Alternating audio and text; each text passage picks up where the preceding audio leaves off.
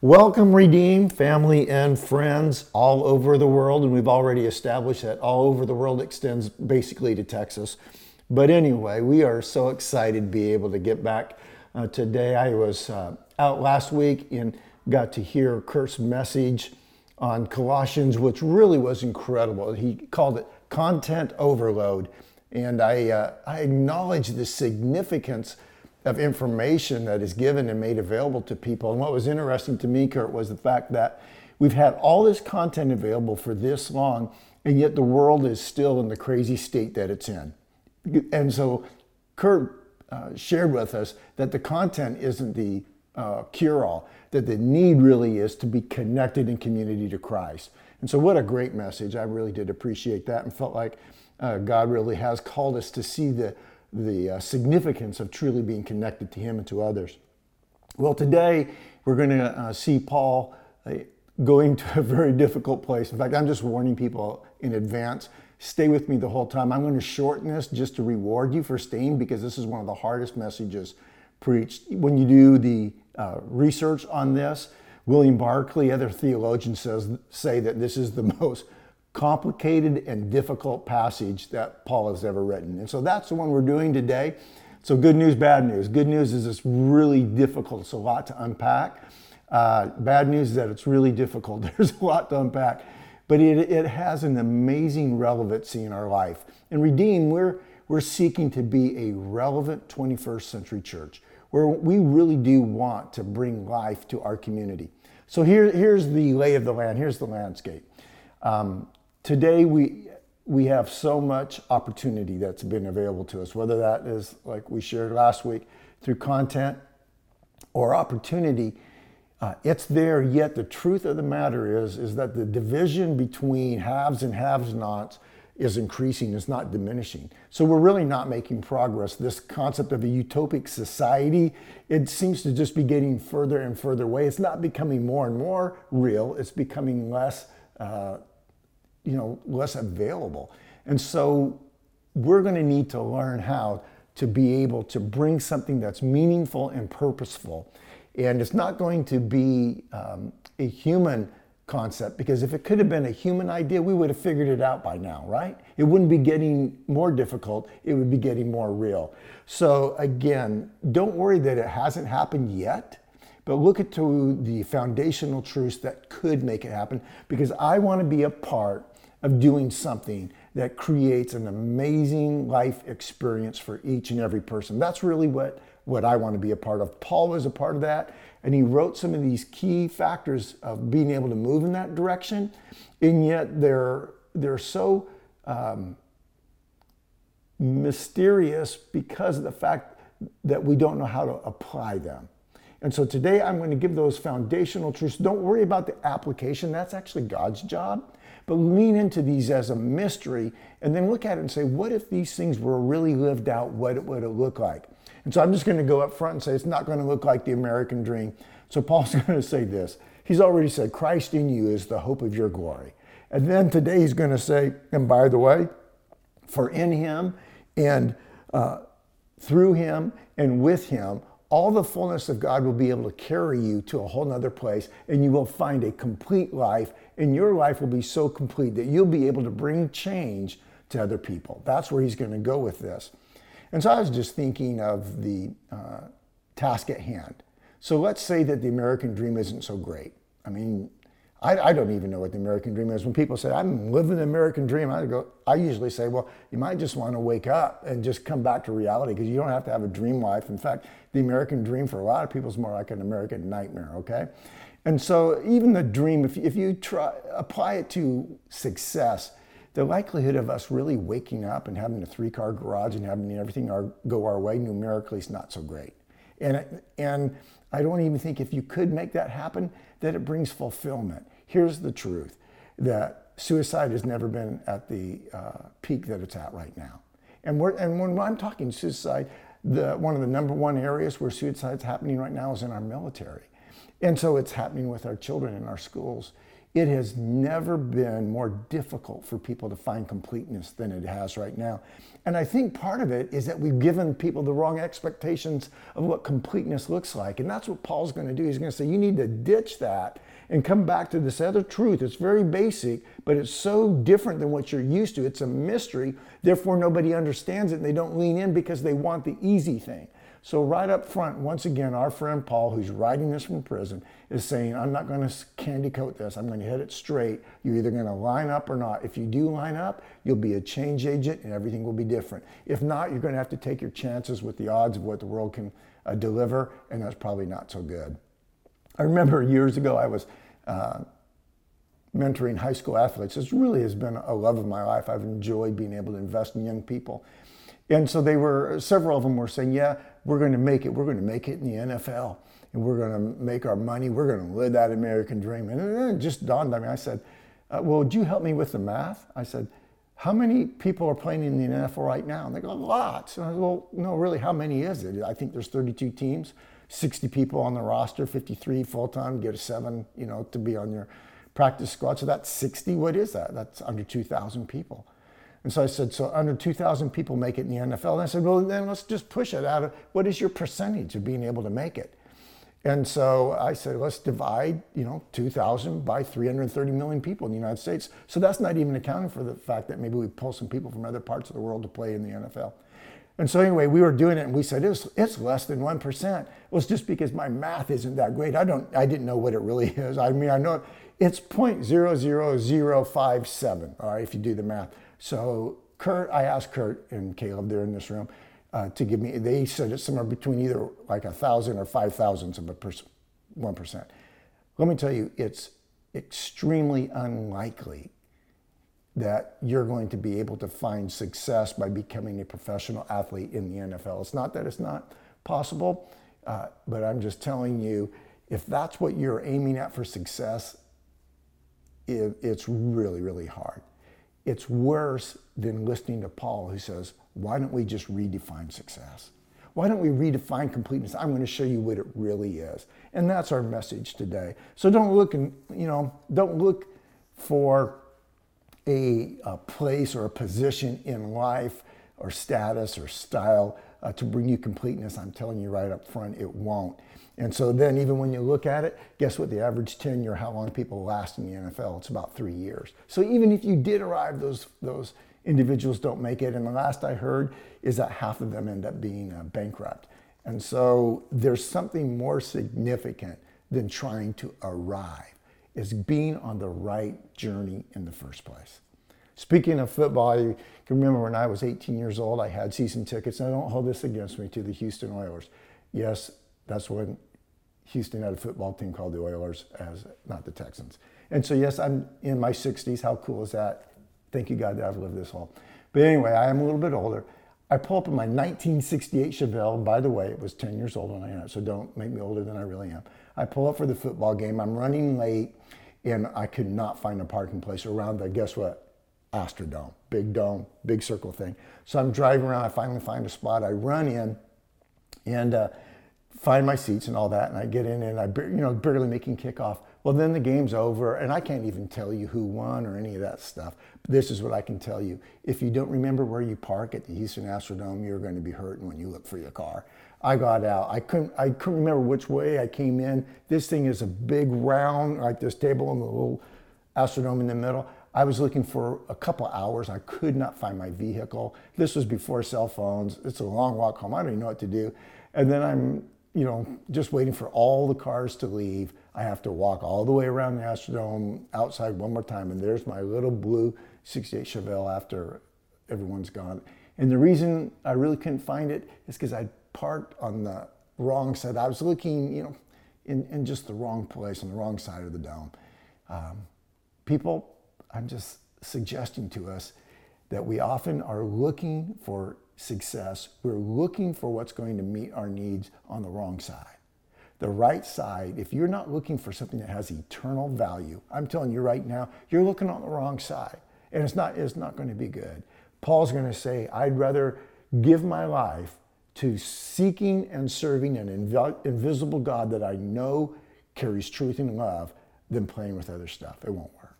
So turn with me. We're going to be in Colossians chapter 2, verses 9 through 23. It's really 2 full chapters. I'm going to read it in 2 sections, and we're going to start unpacking this. But I'm warning you from the very beginning, God's going to tell us that you have to frame this by knowing that you are in the world, but you're not of the world. You're in the world, but you're not of it. So even when you read this, can you take your I'm in this world and I'm for it, and I'm going to try to find my success in it. You have to let go of that and say, what does it really mean to be in this world but not of the world? If you'll just put that on as I read it, I think it's going to make more sense. Let's go. Colossians chapter 2, verses 9, and I'm going to look from 9 through 15. Reading out of the New American Standard, it says, "For in him all the fullness of deity dwells in bodily form, and in him you have been made complete.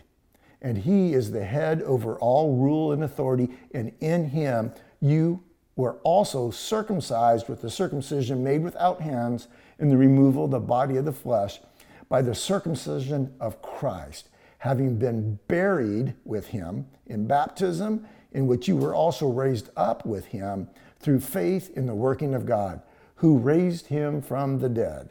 And when you were dead in your transgressions and the uncircumcision of your flesh, he made you alive together with him, having forgiven us all our transgressions, having canceled out the certificate of debt consisting of decrees against us, which was hostile to us. And he has taken it out of the way, having nailed it to the cross. And when he had disarmed the rulers and the authorities, he made a public display of them, having triumphed over them through him." What an amazing amount of information. You have 3 in him, you have 3 with him, and you have 1 through him. And even that's kind of weird. It says, and through him himself, he did this.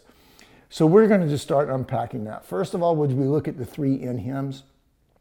For in him all the deity of Christ dwells. We've already looked at that. Jesus wasn't a God. He wasn't a concept. He wasn't a way of life. He wasn't a social justice person. He was the invisible God in the flesh, looks like Jesus. That's what it means. And all of God is God. So we have to really believe that before the rest of this starts making sense. And then he's going to say, and in him you have been made complete. And so here's where we often go wrong. What is complete? Is that the best version of myself? Is it success? The completeness here, and I looked all the way back through Scripture because I really want to make sure I get this right. But at the very beginning, it said that God created all the world, and when he completed it, he said it was functioning for the purpose by which he designed it.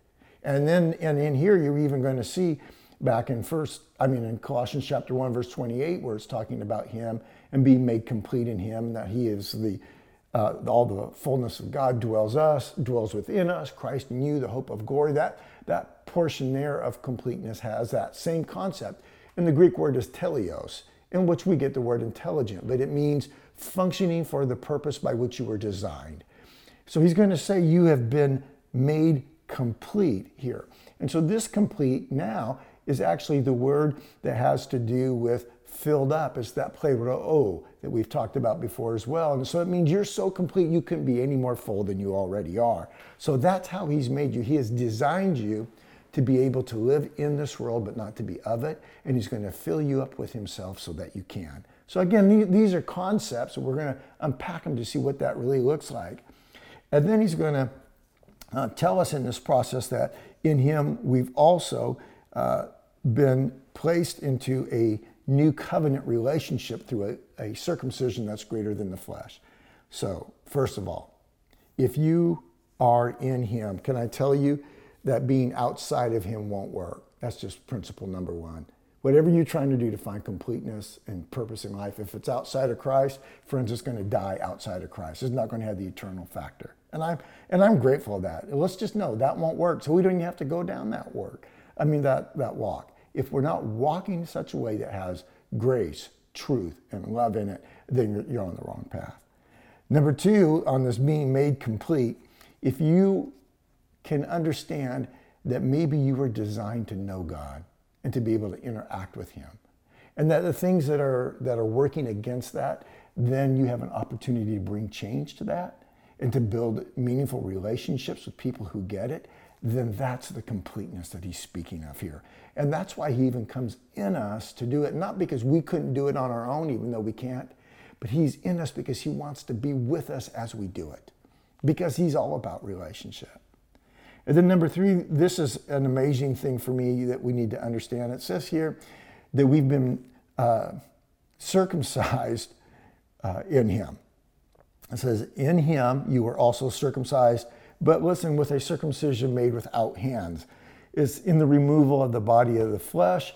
It's not the fleshly circumcision that connects us to Christ. There's a lot of people who believe in circumcision, and it does not make them godly, right? And you could say, well, I'm being circumcised, so now I'm in. No, the circumcision is this concept that if you don't remove flesh that's working against God, then you're not going to be able to truly understand God. So the circumcision was an acknowledgement that flesh is corrupt. That's really what it was. And so what we're being told is that in him we enter into a new covenant, but he's done the circumcision. He's actually removing ungodly flesh in our life. It has nothing to do with circumcision flesh. It's a focus on the flesh. He's removed that desire from us so that we can have a focus on him and the things that are above the flesh. And I'm just, I just see a lot of flesh in the world today. And I see really pretty flesh. I mean, I have to admit it, and I'm just, full disclosure here, I almost hate Tom Brady. I mean, the guy, I don't know, I think he's 43, I'm not sure. He's about as physically handsome. And if you don't think he's handsome, then you're just missing it, because I think the way everyone looks at him, the guy's handsome. The guy's got a knockout, family, wife, kids, NFL career. Nobody's been in more Super Bowls, won more Super Bowls. And then even after, if you watch the Super Bowl, and then how he does it on a new team in Tampa Bay. I mean, it's like, how can the flesh get any better than that? And so I was curious, and I watched the interview with him afterwards. And he was calling out perks to all of his buddies. But you could just see him, he's winking. And he was just really enjoying the moment. But can I tell you, hey, even Tom Brady at some point is not going to be in that moment. And he's not going to have all that stuff going for him. It's everything that's of the flesh and everything of the world will decay. So even the best that you can find is really short-lived when you do what? Compare with eternity. So that's the mindset we have to begin to really embrace. I don't want to find my place and my purpose in the world. I want to find it above it so that I can bring something of real value to it. That's what Paul's telling us to do. And then he's going to move to the with hims, and this is where it just flat out gets hard, all right? So he says here that, for you have been buried with him in baptism, in which you were also raised up with him through the faith and working of God, who raised him from the dead. And so he says that we were actually buried with Christ. Now this is a weird thing for me. I mean, so I was born 2,000 years later, so how does Christ, even if time-wise could work, take me to his burial? I mean, this is why it gets complicated. Hopefully what I'm about to share creates a little bit of understanding. He then goes on, he says, oh, by the way, because you were buried with him, you also had all of your sins removed, because he took all of your sins, our sins, to the cross. And so then it's very clear, he said they're canceled out. And so this wasn't somebody else's sins or just sin in general that went to the cross. It was all of our sins, each of our sins. My sins were nailed to that cross. And so if you can sit there and look at it and say, okay, Jesus somehow knew in advance to grab our sins, take him to the cross, and then cancel them out on our behalf, that's what he's really done. So there's no more the disgust of sin working against me, because my sin has been canceled out. It's as far as the east is from the west. And so if you could find that cross, and where it was nailed on, you couldn't unless you know how to travel east to the west. But it really did happen. Those sins, my sins, are gone. And I don't know, friends, I kind of see my sin as disgusting. I'm so glad that it's gone on. The stuff that I'd be so embarrassed I don't want people seeing. I can remember the very first time somebody asked me to go to the gum wall in Seattle. I don't know if you've ever been there. Can I just tell you, don't? I mean, unless you really like disgusting stuff, this is as close as the East is from the West to find sin. So I go to the gum wall, and if I don't like things that have been in people's mouths. That's already gross. I mean, I see some people let their dogs kiss them, and I almost lose it. Why would you let a dog, anyway? So gum that's been in your mouth, put up all on these, in this alley, and then you're supposed to go down and look at it. And I went and looked at it, and literally it was making me disoriented. And I started thinking, who comes here? Oh, I know who comes here. Little kids in first grade who put their hands under the desk, find old gum, pull it off and chew it. That's the kind of people that would think this is not anything but disgusting. It was so awful to me to actually be there. But that's what, if you could find your sin, it would be that weird. And you can't. It's done. It's gone. It's foreverly removed from having any kind of working ability against us. Thank you, Jesus, for doing that. And we could see that he would do that. Now, can you also see in the same type of a way that he can come and take you and bring you to a place of dying with him? Because we were buried with him. And he uses this form of baptism. And baptism, baptizo here in Greek, means full immersion. So it's the picture of going down under the water, coming back up. And the concept is just as you go under the water, you are dying, you are dead. And then as you come back up, you are a new being. You're now alive, and it represents the new resurrected life that a person gets in Christ, just like Jesus's body, after it came out of the tomb, was not the same confined body to the human one that he inhabited in his first 30 years. And so he was a resurrected, fully God body. So there is the reality that those of us who have died with him will also be raised to the newness of life with him. And that's a powerful truth. So he's able to actually then say, okay, Marty, you're going to be buried with me so that I can raise you from the dead. So this isn't a theory. This isn't a concept. Somehow, his death was my death too. And so what I compare it to is him saying, okay, Marty, I'm going to need to make sure that you die so that I can come and live within you. Because I don't want you to have a half Christian life. I want you to have a full new life. Therefore, you're going to have to die so that I can come in and make you new and different. So here's what Scripture says. And Paul makes, if you want to do all the research, then go to the book of Romans, the first 6 chapters, where he talks about the difference between Adam, man, and then the man in Christ. And so basically, at the beginning, as you're an Adam man, you are of a human kind. And you're predestined to fall, to sin, to come up short. But when we become new and alive in Christ, we move out of being humankind to God kind, the kind that God can inhabit, the kind that God can be able to bring into that eternal relationship with ourselves. And it says right there, Adam has to die. And Adam will die, but those who are in Christ, the new God kind of a person, will live forever. And so it's almost as if he said, Marty, you have to have the death so that the curse of Adam no longer has control over you. And so that's what he's really done for us. So if you can just see it that way. So now my life is not dedicated to the world, not even dedicated to being in the world. You know why? Because I'm in Christ. And so the things of this world, they no longer have that control on me. I've died to that. I don't need that anymore. I just need that right relationship with the Lord Jesus. And when that happens, now we're going to get to see the closure. Because when you step out of humankind into Godkind, then you can see how the next paragraph fits.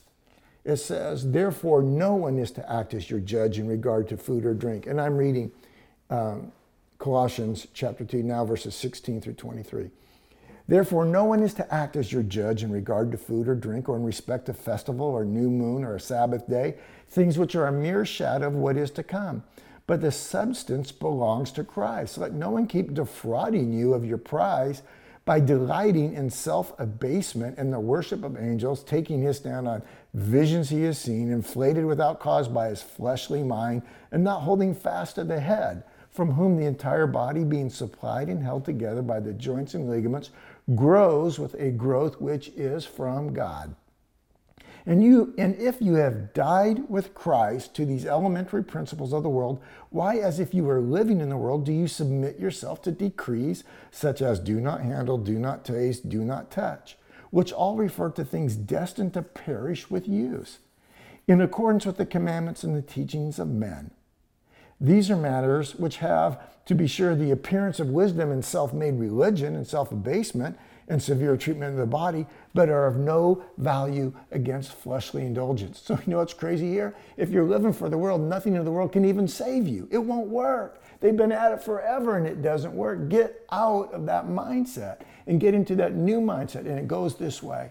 If you die to your old life and if you die to yourself, then you're actually allowing the new life of Christ to come in and change everything. So this is how it worked for me. When I came to that point of really wanting to be able to know God, then what I actually had to do is I had to let go of myself to get him in me. And I can remember I was only an 8-year-old kid and a guy shared about who Jesus was, and I agreed with him. I was on a street corner, and I'm young. I had no church background. I didn't know any of this stuff, but he just said, "Here's some things I want to ask you these questions, kid. Do you believe that God is real?" Yeah, I really did believe that. Do you believe that he loves you? Yeah, I really believe that. Do you believe that he forgive you for anything that you've done wrong? Yeah, that made sense to me. And then he said, do you believe that he'd want to live right here? And I paused right then. I thought, yeah, I really do want that to happen. I started with that basic stuff. That's what I knew. It's not all this other stuff that I don't know. What I know is that nothing in this world is able to make any kind of substitute for the fact that I've been created in the image of God and that he loves me. That he really does want to forgive me because of that love. And he wants a meaningful relationship, and he wants to be able to create change in my life. You have to get out of yourself and let him in. And when you do that, what we're able to do now is wherever I go, friends, guess what? I'm in Christ because he's in me. And I'm taking him to my present situations, just like he took my sin to the cross, just like he took me to a burial. That's what he did for me. He took me into his world. Now I'm allowing him to be a part of mine so I can take him into my own. Welcome to what it means to be a change agent of Christ. And then all this other stuff and religious things, self-abasement, self-help, best version of ourselves, blah, blah, blah, can go on. But if we can't live in Christ and we can't make a difference, then it's all kind of fluff anyway. So here's what I want to encourage you to do. I want you to literally let him in. And so I'm asking you right now, if you've never let him in, even take a piece of paper and write down, Christ, I want you in my life. Just write it down. Or you can say it, but make sure you do it. Make a note so that you can keep it. And you can say, this is the day that I chose, with the very thing I have, I chose to let him in. And then would you say to him this, once you do that, would you say to him, and I invite you to kill anything in me that isn't going to be of eternal value. I don't even want it. And that's when he really starts doing his beautiful work. And so Christians, some of us have done that. Can we do it again? Can we say, Lord, maybe I've been going after things that are counterproductive, and today I'm choosing to go after you and your kingdom. Religion won't work. And again, everybody, I bless you in your quest. Thank you. In the name of Jesus, amen.